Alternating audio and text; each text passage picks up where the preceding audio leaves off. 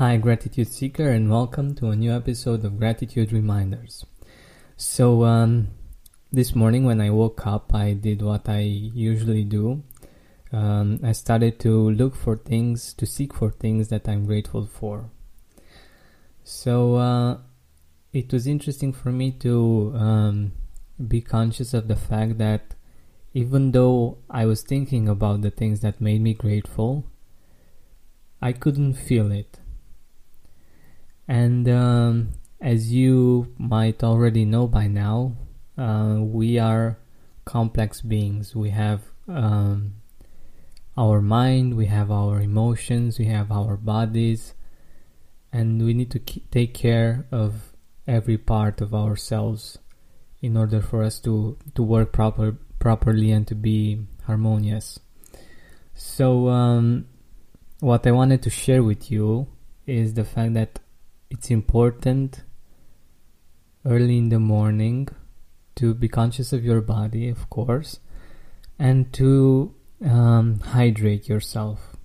So after hydrating myself, after drinking a cup of water, it was very interesting for me to see that it was much easier for me to feel the gratitude.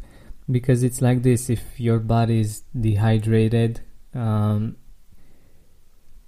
most of your attention is going to go there in your body and on the fact that you are not hydrated enough, and that takes away your focus from gratitude, and it's harder to feel the gratitude when your body needs something really, really important for it.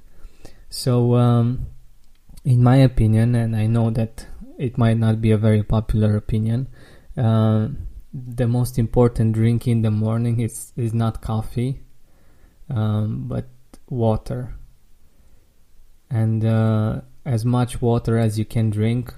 I can drink a lot of water, but a cup or two of water is awesome. So I feel great after drinking it, and all of my capacities to feel things and to feel uplifting emotions like gratitude and happiness are very much enhanced by this.